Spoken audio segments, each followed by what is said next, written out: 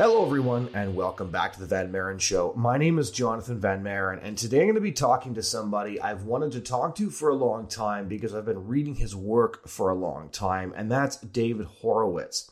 Anybody who's been reading conservative commentary over the past couple of decades will recognize his name because he's been writing for over 50 years. He was born in 1939 in Los Angeles to communist parents, actually, and was a hardcore communist himself. He became one of the founders of the New Left in the 1960s and the editor of its largest magazine, Ramparts.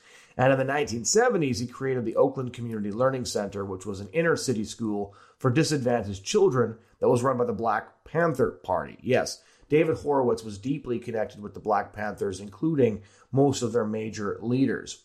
But his experiences with the Black Panthers actually disillusioned him to the left so much that he left the left side of the spectrum and eventually became a conservative, writing the sorts of books that he writes today. The book that I read from him that was the most influential was The Black Book of the Left. In the 1990s, he created the Individual Rights Foundation, which led the battle against speech codes on college campuses and compelled the entire president's cabinet of the University of Minnesota to undergo 5 hours of sensitivity training in the First Amendment for violating the free speech of its students. In 1996, he was a spokesman for the California Civil Rights Initiative. He's written so many books as well, including an autobiography, Radical Son, which has been described as the first great autobiography of his generation, and chronicles his odyssey from radical activism to the current positions that he holds. Among his other books are The Politics of Bad Faith, The Party of Defeat, Unholy Alliance, Uncivil Wars, and The Professors. His book, The Art of Political War, was described by White House political strategist Karl Rove as the perfect guide to winning on the political battlefield. Now, he's spoken almost everywhere, about 300 different college campuses, and I don't agree with David Horowitz on everything, as I don't for most people. He's an extremely fascinating person. He's a very complicated person, but he wrote a new book recently called I Can't Breathe, The Racial Hoax Killing America, and I did want to have a discussion with him based on his previous history and how he understands America's current moment through the moments that he has lived through. And this is that interview.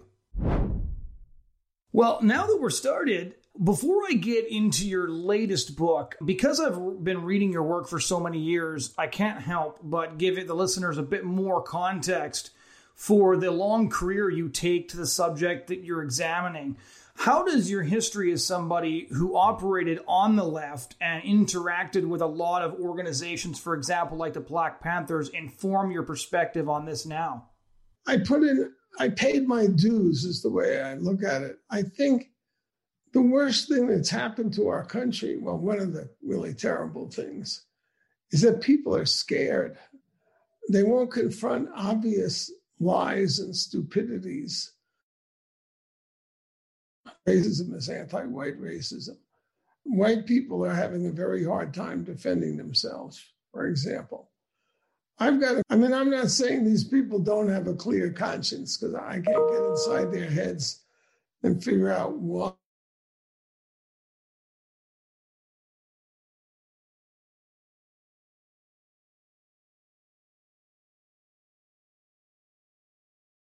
In 1948. And I've written 3 books about race. And I feel therefore, there are a lot of people out there. Well, the whole left is composed of people who assert things with no evidence. And they do it because they can get away with it. I feel, even if you believe what the left says about me, you have the option of actually reading what I've written. I've written a couple of million words, seeing who I am. And if you don't, too bad. That's sad for our state of affairs for the country. Somebody sent me an article from, it's a magazine called Inside Higher Ed. And it's kind of, there are maybe 2 higher education magazines, and this is one of the probably most important. And it's called The Truth About Huey Newton, about the Panthers. As you know, I had a close relationship with Huey Newton and the Panthers. And it's written by his widow, Frederica Newton. And compares him to George Floyd. He's a victim of his skin color.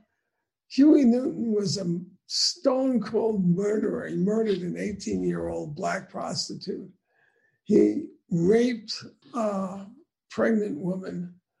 He buggered Bobby Seale. I mean, all this is very well known and very well established stuff. Killed other people. And he actually derailed my life for a good decade because I had put a lot of faith in him. I had believed our own propaganda. But this is such monstrous lying. And it's not that his widow says it. It's that Inside Higher Ed. And I know the editor of Inside Higher Ed. I'm not going to call him on this because it's futile. But this is kind of what I, encounter and live through all the time. So I think one of the striking things about my book is its bluntness. I don't pull any punches.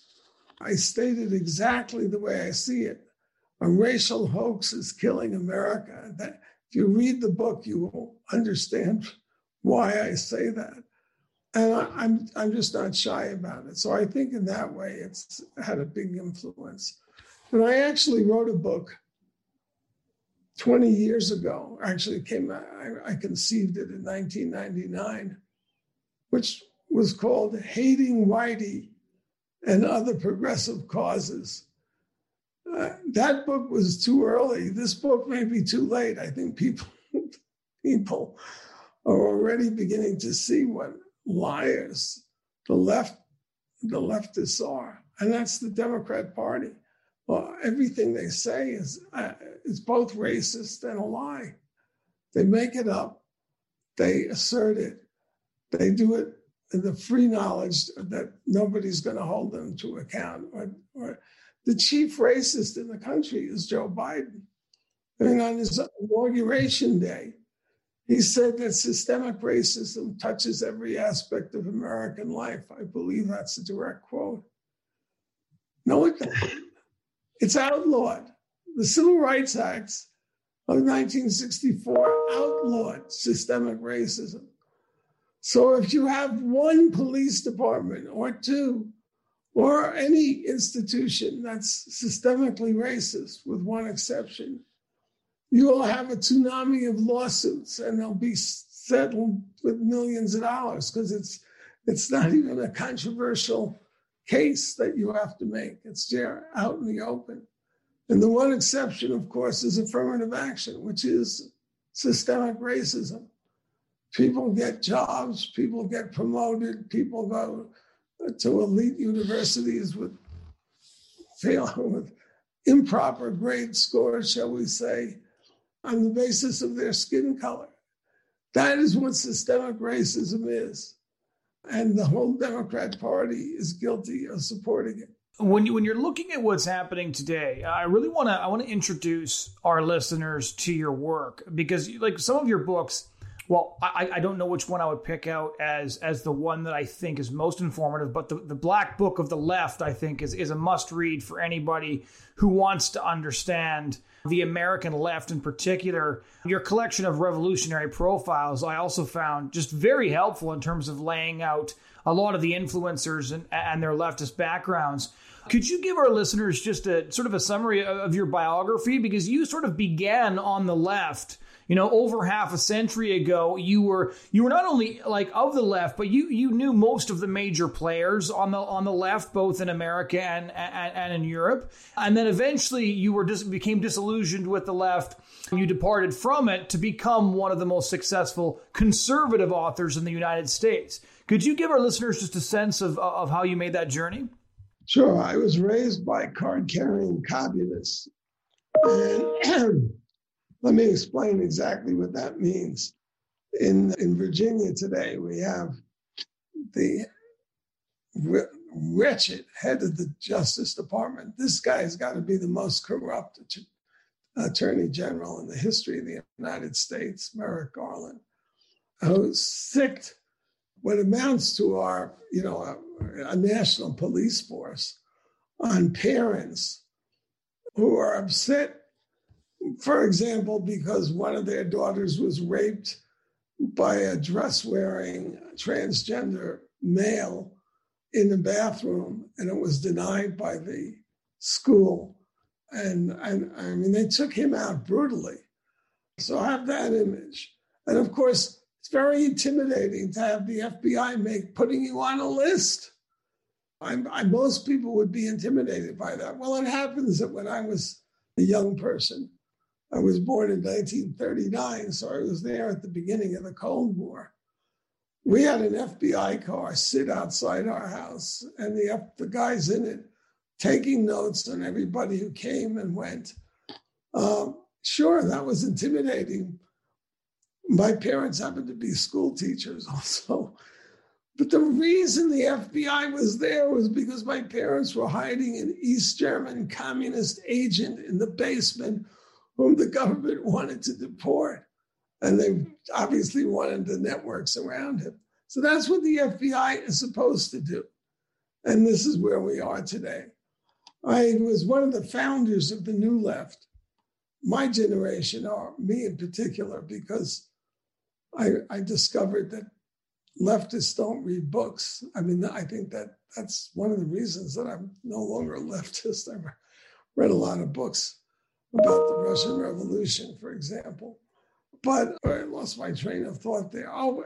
But I was a founder of the New Left because I wanted to save socialism from being tainted by the crimes of Stalin. In those days, people like Bill Buckley were saying, who we hated, were saying that Stalin had killed 8 million people in peacetime. This is for their political views. When Khrushchev gave his, I hope people are aware of the Khrushchev report, but after Stalin died, the head of the Communist Party, Nikita Khrushchev, fearful that another Stalin would arise, gave a secret speech that was leaked by the Israelis, the Israeli Mossad, in which he accused Stalin of murdering communists, basically. And as the facts have come out over the years, Stalin didn't kill 8 million people. He killed 40 million. And Mao Zedong killed 100 million. And all these people on the left, all these Black Lives Matter people, they think that Mao and Stalin are the cat's meow, and Fidel Castro, a sadistic monster himself. So I still believe the socialist vision, it's a beautiful idea. We're all going to get along. A beautiful idea. Be wary of beautiful ideas. Because if you really believe that you could end poverty, end racism, I hate the word sexism, but end sexism, end war, end poverty, basically end all unnecessary human suffering. If you believe that you and your movement could do that, what lie would you not tell? What crime would you not support, cover up, or commit to achieve it? There is none. The more beautiful the lie, the more dangerous it is. So I wanted a socialism, that's where we called ourselves New Left. And I was an editor of the first New Left magazine. It was called Root and Branch. And I did my bit there. I wrote a little book called Student that was published in 1962 about our budding movement to cleanse the socialist escutcheon and make it pure and holy again. And I unfortunately still believed a lot of our propaganda. So I was seduced, as it were, by a Hollywood producer to get involved with the Black Panther Party and Huey Newton. He introduced me to Huey. And, I had that intellectual disease. If you get close to people with some power, thugs, it makes you feel important. I shouldn't put it that way because it makes me look stupid. Well, I wasn't stupid, but I felt, okay, the revolution has a vanguard. It's got a leadership that's not afraid. And actually, I told these stories in Radical Son, my autobiography. But Tom Hayden, who was a Machiavellian, really evil person, Tom, when there was a battle over People's Park in Berkeley, he went to the Panthers, specifically to David Hilliard, their field captain, and asked the Panthers to shoot down. I'm wondering if I can use this word, but I have to use the word to get the flavor of what happened. If the Black Panthers would shoot down the police helicopter that was hovering over tear gassing the crowds. And David Hilliard said, just like you, Tom, get a nigger to pull the trigger. And it's that kind of frankness. I mean, you get that all the time I love the Black conservatives because they're very blunt. Anyway, so I raised a lot of money for the Panthers. I bought a Baptist church in the East Oakland ghetto, which had been overtaken by the ghetto. The check I wrote was for $125,000, which was a hell of a lot of money in those days. And I raised it from Rockefellers and Hollywood producers. And I'll never forget the minister of this church. It had 35 classrooms. It was a perfect setup for a movement. He said to me, you're not going to turn this, as I signed the check, and he took it, you're not going to turn this over to the Black Panthers or the Nation of Islam, are you, David? And of course I said, no. Like I said, you'll tell any lie for a good cause. So what happened then was I created a tax-exempt foundation to fund it, stupidly believing our propaganda that if it was progressive, the fascist, racist state would shut it down. Quite the opposite is true. Jesse Jackson and Al Sharpton running criminal operations as 501c3s, nobody will touch them because they're progressives and Black, of course. So I recruited the bookkeeper. I was editing the largest magazine of the New Left, and I recruited my bookkeeper, Betty Van Patter, to do the books for this Baptist church that we converted. I called it the Oakland Community Learning Center, and it became the base of the Panthers' operations. There's always a very seductive cover to leftist operations. Leftists are brilliant at political warfare, and Republicans are incredibly stupid when it comes to political warfare. And so they always covered their evil deeds with noble causes. One day, Betty Van Patter disappeared, and by the time the police had interviewed me and fished her body out of San Francisco Bay, I knew the Panthers had killed her. And that sent me into a personal tailspin. I was what I would say clinically depressed for the next 10 years. Everything I had believed in had led to this. I had thought I was sophisticated. I knew about Stalin's crimes. I knew the Vietnamese were criminals, not the Vietnamese, but their leaders, and killed a lot of people. But it didn't prevent me from being involved in the chain of events that led to this poor woman's death. She was a mother of 3 children. And that was my turning, because what happened at the same time was the United States was driven out of Vietnam by the left. It was the left's greatest victory during the 60s and 70s. And immediately the communists came in and proceeded to slaughter 2.5 million innocent Indo-Chinese peasants for thought crimes. That's basically, in Cambodia, they killed everybody with glasses. This is not as stupid as it sounds, because they read books and therefore they transmitted the evil reactionary ideas of the past. Not that different from tearing down statues. You want to kill. The first thing you want to destroy, if you're a revolutionary bent on destroying everything, is memory. And you can read Orwell's 1984. He's obviously very good on that subject. So they killed Betty and got away with it. My friends told me, well, I confided in a few. I had 4 kids. I was scared for them and my whole family. All my friends said the white power structure killed Betty, not the Panthers, which is no different from what Black Lives Matter is saying today. And then I dedicated myself to fighting the left. I began with a book called The Politics of Bad Faith, I think is my first salvo. But I've been relentless ever since. And yeah, my life has been threatened many times. I was going to ask you that specifically because the people that you were involved with. So first, there's the New Left. So you were involved with a lot of intellectuals, but a lot of the people that you were directly involved with, including the Black Panthers, like these were not easy people to disassociate from. And what was that break like? Because you had a personal relationship with a lot of them. So how did that personal relationship break down? When I was 35, I lost every friend that I had ever had in life.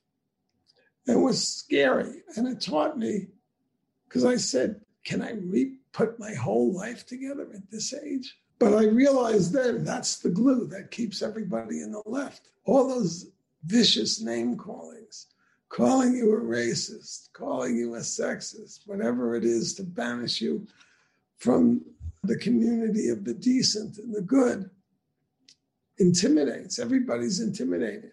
You never think about, at least I never thought about it. If you had told me I was towing the party line because I was scared, I would have considered that insulting. But when I left and saw how powerful it was, I realized it's true.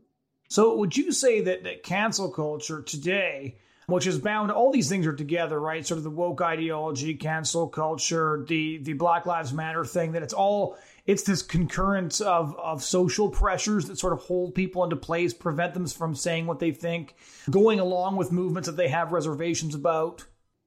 Absolutely. I have some quasi bit of fame for saying, don't call them liberals. Don't call them progressives. I mean, what's progressive about rerunning the Stalin era? But don't call them crazy. They're not crazy. The political correctness is a party line. The term was coined by the greatest mass murderer in human history, Mao Zedong, to keep party people in line. And it's incredibly, incredibly powerful. They're not crazy. They're fascists. It's very deliberate what they're doing. Everything is designed to demonize anybody who disagrees with them and banish them from the community of the decent. You're not part of decent society if you criticize the left. That's their most powerful weapon. So let's talk about your most recent book in the context of everything you've lived through. And I really wanted to establish your life's experience before getting to the book, because this isn't another book kind of just exposing the Marxist roots of the Black Lives Matter leadership. It is that, but it's not just that, because again, I don't know of another book written by a conservative who used to work with the Black Panthers back in the 60s and who was there, present and involved the last time the left was resurgent in America and seemingly sort of at the vanguard of new political movements. And so what I really wanted to ask you is, in writing this book and looking back at what you lived through before, would you say that America is at a more dangerous point now than it was when you were launching the New Left and working with the Panthers? We're on the brink of, we're in a fascist state. Look, this FBI to intimidate K-12 parents. Think about that for a second. Why are they for defunding the police when 80% of blacks are against defunding the police? Because America was a brilliant construction. We have 18,000 local police departments. That means even if 10 of them are rotten, you still have whatever it is, 17,000, whatever, good ones. who can set it straight. If you have a national police force, you have a Gestapo. There's no checks on it. And look what they're proposing. Aside from the fact that Pelosi keeps running this Stalinist show trial against Trump and pretending that there was an armed insurrection on January 6th and ignoring the role of all these FBI agents in that, in making the insurrection, as it were, possible, and ignoring, nobody's asking, they have, because the universities are lie factories and they've trained people to be Stalinists, you don't have the check of the media. So nobody's even asking, how do you call this event an insurrection when it's actually about 5 out of the 600 people there were peaceful protesters, middle-aged, not setting fire to anything, not blowing up anything. There were no arms. Everybody who's dead from that event was a Trump supporter. You don't even have these questions asked. But just to go back to this original example, so what are they proposing? They're proposing 80,000 Treasury agents. Now, in my day, we used to call them T-men. I don't know if they're called T-men now. G-men were government. It's a Gestapo. Now they'll have not only, I don't know how big the FBI is, but it's very big. You not only have the FBI to intimidate individuals, but you're going to have the T-men, the Treasury Department, and they'll know everything about you, all your financial relationships and, what you spent your last check on. It's scary, and nobody is really talking about it. People say, it's just wacko. Can you argue that that's been true for a long time, though? Government's been growing very, very steadily. And there's, so Obama used, and you've written about this before as well, used the IRS against conservative groups. Nixon had his enemies list. So you kind of have this back and forth. I've had the IRA on my ass for 20 years, tried to shut me down. And I wrote an article about this. I had 2 old friends, Ron Radosh, I know since I was 12 and he was 14, which for me makes it 61 years. We were buddies. I met him at a youth communist party meeting. And Stern and Radosh wrote this piece about me. They haven't read anything I've written, I can tell you from reading their piece, saying I was a Trump propagandist and a threat to American democracy because I questioned the fixed election result. And they're calling on the IRS to shut me down. Now, what kind of leftist used to do that? Well, that's a good question because I will admit I'm always very skeptical of the most extremist language on either side, mainly because back when you were a member of the left, there was one 8-month period where there was close to 1,000 bombings in the continental United States. From everybody from the Weathermen to other cell groups. One of the bombings was a little restaurant that ended up killing a bunch of people. And so, the value of history is to give us perspective. So we had the Black Lives Matter / Antifa riots. Andy Ngo does a good job on this subject in his book Unmasked last year. But are we really worse now than we were when there was, 1,000 bombings in a year and there was riots that you were part of? As you said earlier, there was violence being perpetrated against individuals by leftist groups that were getting a pass from the media. And so I'm just trying to say, are we worse? Are we the same? Is fascist the appropriate term for the Democrat Party and what they're doing?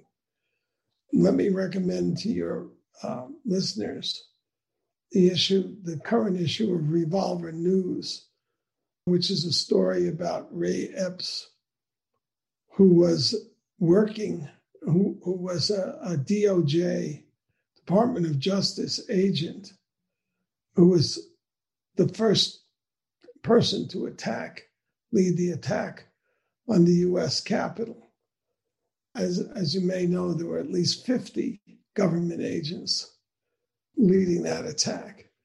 This is classic stuff that, unfortunately, the word Nazi is so inflammatory, but that the Nazis used in the 1930s. And it's what the Reichstag fire is about. It was to lay the blame on the left, which was the enemy at the time of the Nazis, for the violent demonstrations. As you know, I think half the people who attempted to kidnap Governor Whitmer of Michigan, were also working for the government. But I wrote another book. It's called The Enemy Within, How a Totalitarian Movement is Destroying America. And the thesis of the book, which I think I proved over and over again, is that the central organizing themes of the Democrat Party are demonize anybody who disagrees with you as a racist, a white supremacist, an insurrectionist. Now it's become a domestic terrorist. You delegitimize them so they no longer have any of the civil rights that we're accustomed to as Americans. Destroy the First Amendment. I don't recall a single Democrat objecting when Trump was deplatformed by Twitter. I don't remember one. And of course, Pelosi and Elizabeth Warren were calling for that. All their other proposals are designed to create a one-party state, abolish the Electoral College, which enforces compromise on political candidates, and as part of our system of checks and balances, pack the Supreme Court, which makes the Supreme Court an appendage of the legislature and removes a check on unlawful legislation. And of course, you have Nancy Pelosi, the chief demonizer, totally abusing the impeachment process. Now, half the impeachments in our entire history are of Donald Trump, bogus impeachments from the get-go. This is the reality that we're looking at. The Democrat Party is now a racist party.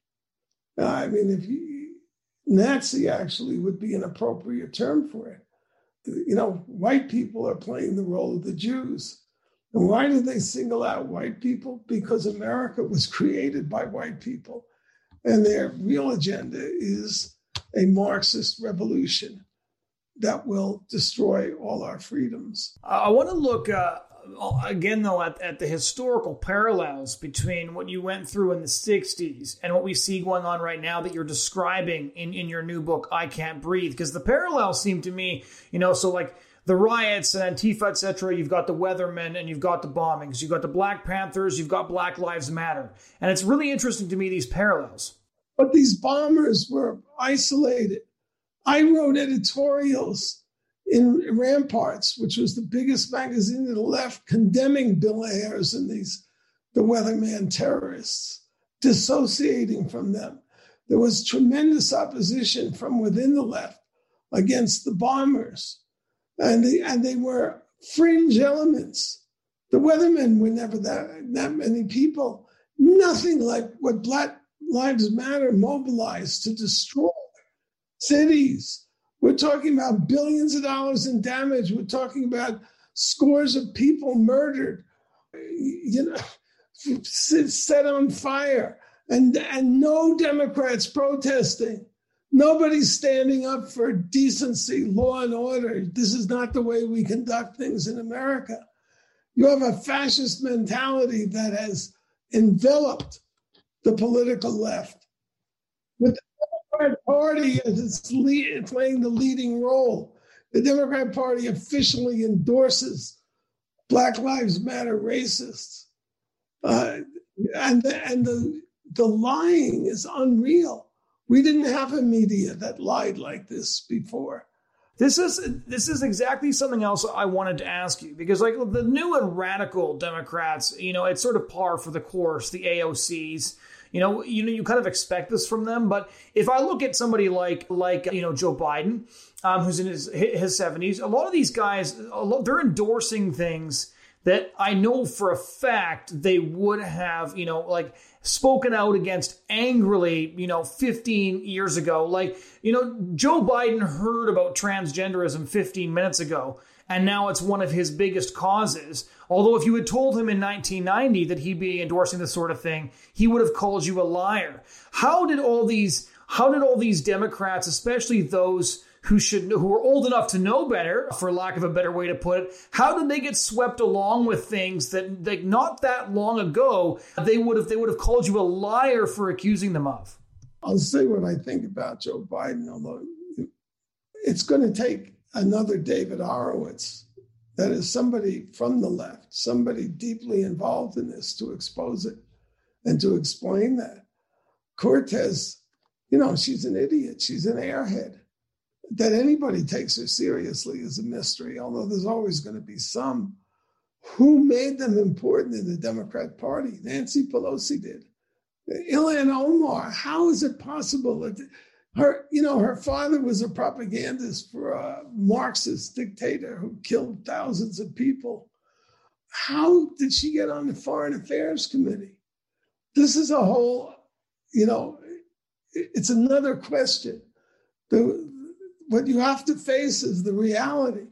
The reality is that we have a party, the Democrat Party, that is racist to the core. You have Joe Biden saying in his inauguration that systemic racism touches every aspect of American life. The Iranians could have said that.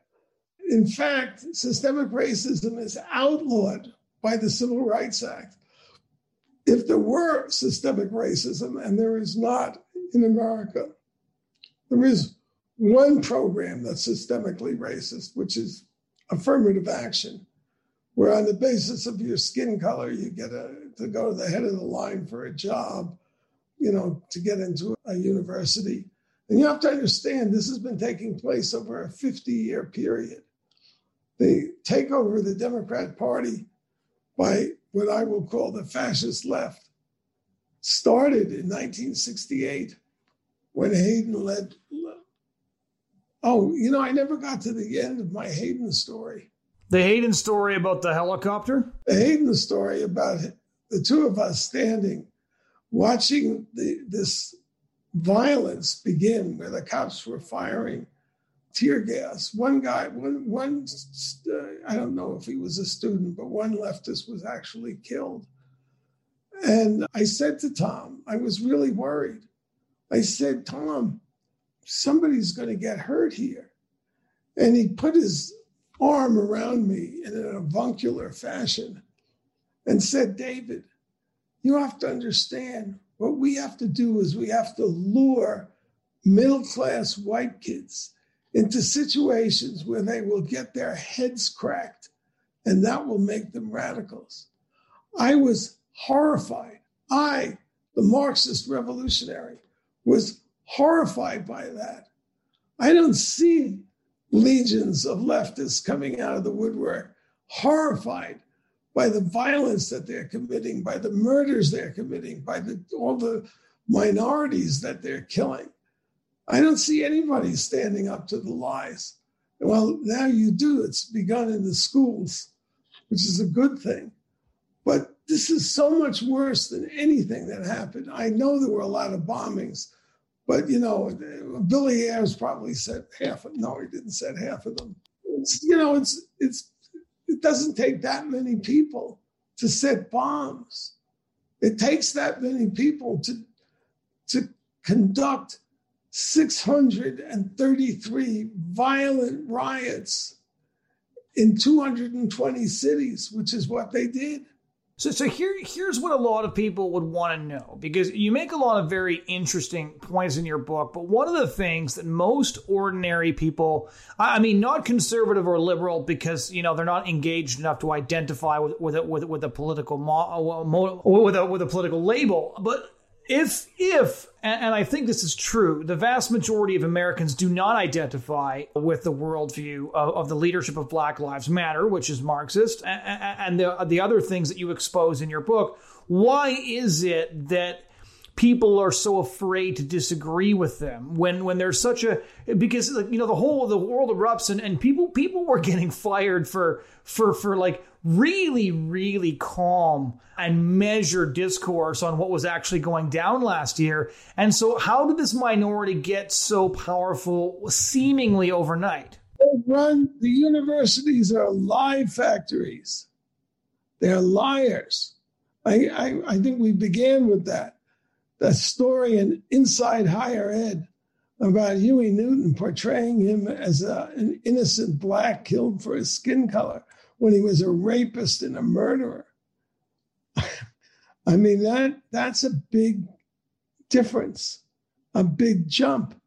You don't want to be called a racist by these people.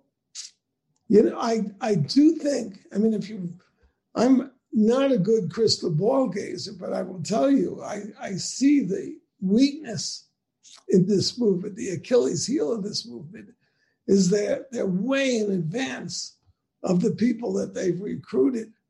Universities are not going to do the trick. Yes, there's an instinct on the left. The revolt, look at the revolts against them. One is the parents of K-12 kids who are finally standing up to oppose the indoctrination they're getting in the schools, which is obscene. To say America, to call slavery America's original sin, when America accounted for less than 1% of the slave trade, it inherited it from England. Every slave brought to America was enslaved by a black African. Well, don't you think the other problem would be, though, is selective telling of history? So yes, there was atrocities committed, but if you made every American school child memorize Lincoln's second inaugural address, then the atrocities is totally distorted. No, but that's what I was getting to, right? If you get every school child to memorize something like Abraham Lincoln's second inaugural address, which is the greatest political sermon ever preached and probably the greatest American political speech, in my view, you'll have this deep understanding of how America atoned for the history of slavery. But yet, nobody's ever read this speech, and it's completely ignored. It's easy to silence things. If you have a completely dishonest media and you have a professoriate that's on the other side, you cannot overestimate the importance of the takeover of the schools and their abuse as weapons. Let me give you I happen to know a little bit about slavery because I wrote a book in about 2000 on the controversy over reparations for slavery. And look, we have here's two slave systems at the time. In Brazil, the slave system was so brutal and so cruel and so anti-human and so racist, even though it was conducted by brown people, that they had to replace the slave population every year because they all died. In America, the slave trade was outlawed in 1804. So from 1804 to 1860, there were no slaves imported in the whole of the United States. But the slave population in America grew fourfold, from 1 million to 4 million. It was a relatively, and of course I would be hung for saying this, but a relatively benign institution. But you just think about trying to tell that to people and imagining what would happen to you, and you will see how far we are from being a democracy anymore, how far we are from a country where there's compromise, where people have mutual respect for people who disagree with them and so forth. It's been a sea change. And I don't think if you hadn't lived through both periods, I don't know that you could fully appreciate how great this change or how disastrous this change has been. The kind of lies that are told freely and go unchallenged are amazing. My jaw drops every time I hear of one.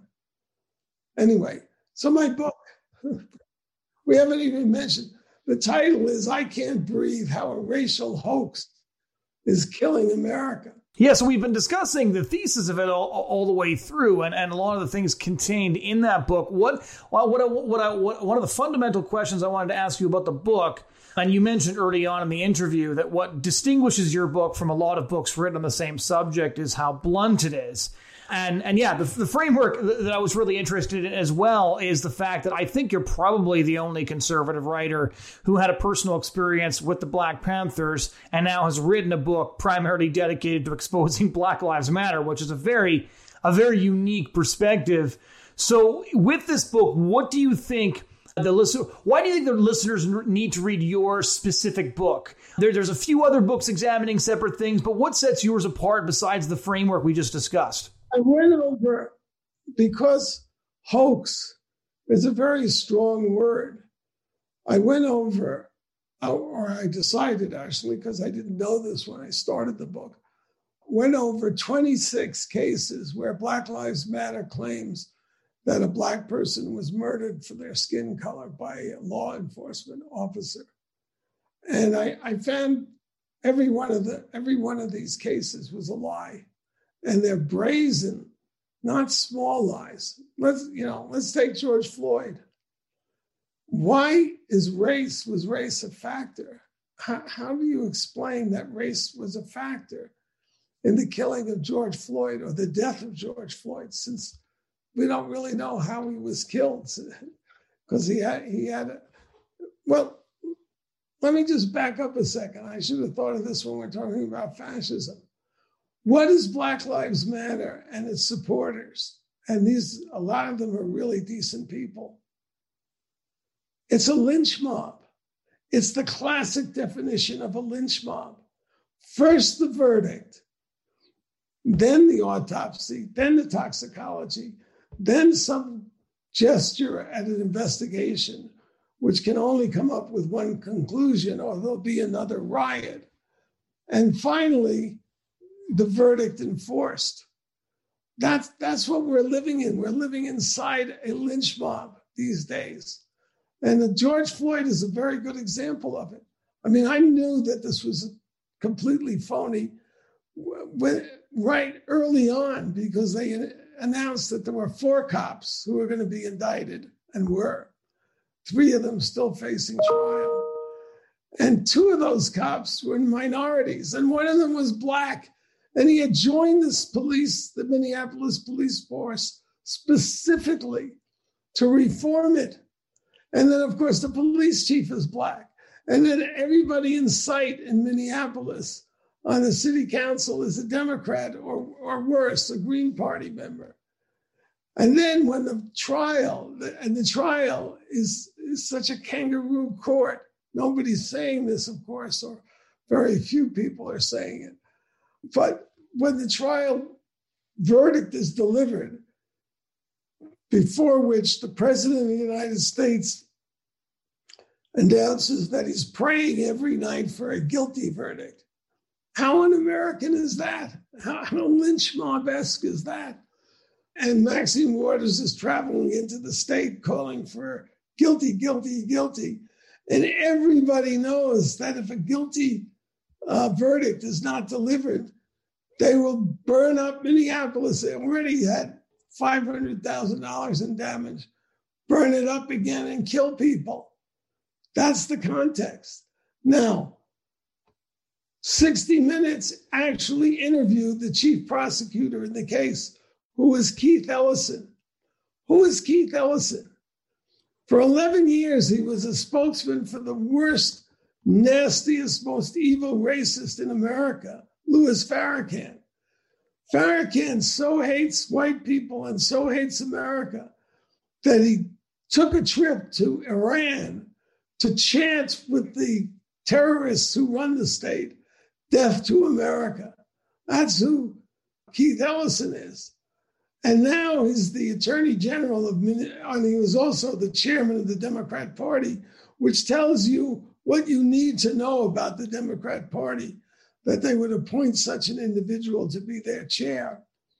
And And he's asked by 60 Minutes, was there a racial element in the killing of George Floyd?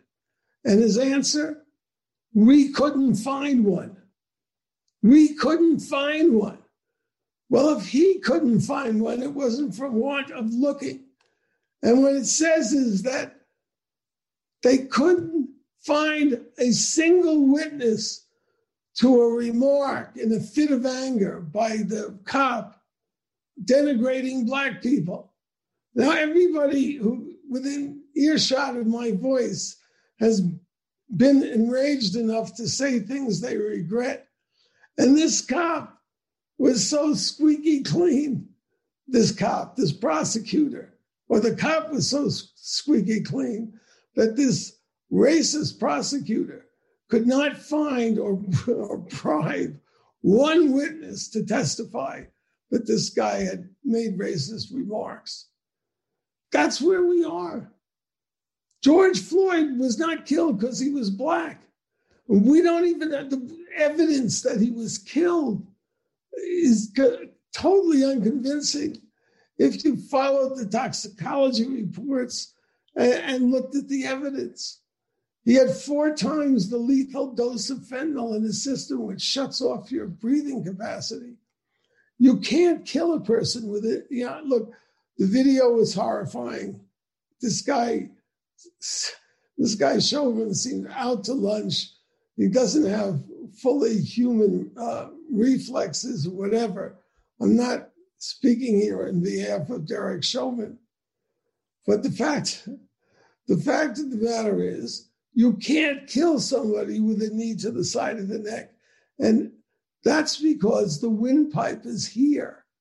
That's what shuts off the breathing. And we also know this because in the 5 years prior to George Floyd's death, 247 felons were subjected to a knee on the neck. It's to shut off the blood supply to the brain so you go unconscious. 247, not one of them died, not one. And that was a kind of information buried in the course of the trial as well. Go through all of them. Breonna Taylor, the innocent lady who was shot and killed in her sleep in her home. How horrible is that?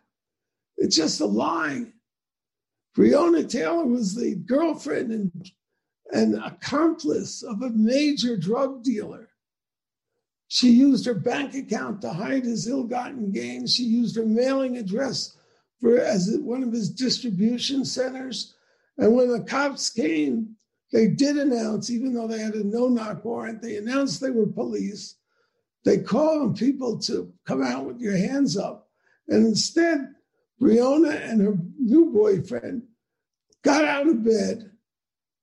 And the boyfriend, idiot that he was, fired at the police and wounded one of them. Well, the police have families and they want to return home alive to them. So there's a common saying on police forces. It's called pray and spray. That is, you're being shot at. You don't know how many people are shooting at you. You don't know where precisely the shots are coming from. So you pray and you spray the area with bullets in the hopes that you will kill your would-be assassin before he kills you. That's how Breonna Taylor died. And Oprah Winfrey, a poster child, she's not a child, a poster woman for how America is not and has not been a racist country for 40 or 50 years. Here's a woman who was brought up, her grandfather was a sharecropper. She was brought up, raised as a young person in the most segregated racist state in the Union, Mississippi, and became the richest woman in America. How? Because millions of middle-class white women who'd never been to a sensitivity training class fell in love with her, respected her intelligence, her charm, and her caring qualities. And they toppled Phil Donahue, who was the reigning king of afternoon television at the time. I guarantee you that Donahue did not say, we need a black talk show host to be the star of afternoon TV, and therefore I'm stepping out of the way. She did it because Americans are not racist. I visited college campuses with a bodyguard, I may say. This has been going on for decades, that I had to take a bodyguard to have a academic lecture in a university, on a university campus. That tells you what was going on beneath the surface there. So we're well over the hour mark now. So I want to end by just getting you to tell all the listeners where they can pick up a copy of your book, I Can't Breathe: How a Radical Hoax is Killing America. It's at a publication of Regnery, which is a conservative publishing house that's published a lot of the authors we've had on this show. Where can people order the book? You can get it on Amazon or on my website at frontpagemagazine.com. But now that you bring up, it's a conservative publisher. Simon & Schuster used to be my publisher, and Basic Books, left-wing publishers. And I lost them as publishers when I told them that my next book was going to be called Hating White People is a Politically Correct Idea. And they told me in so many words, we will never publish a book with a title like that. That was 22 years ago. That's a lot of water under the bridge. And that shows you what a dire situation we're in, thanks to the collapse of liberalism and its replacement by a racial fascism. Ladies and gentlemen, that was my conversation with David Horowitz. Thank you so much for listening. If you enjoyed this conversation, head over to the podcast, click the subscribe button, and check out past shows, and be sure to subscribe to get the newest shows delivered directly to your inbox. Again, we very much appreciate you listening, and we hope you'll join us again next week.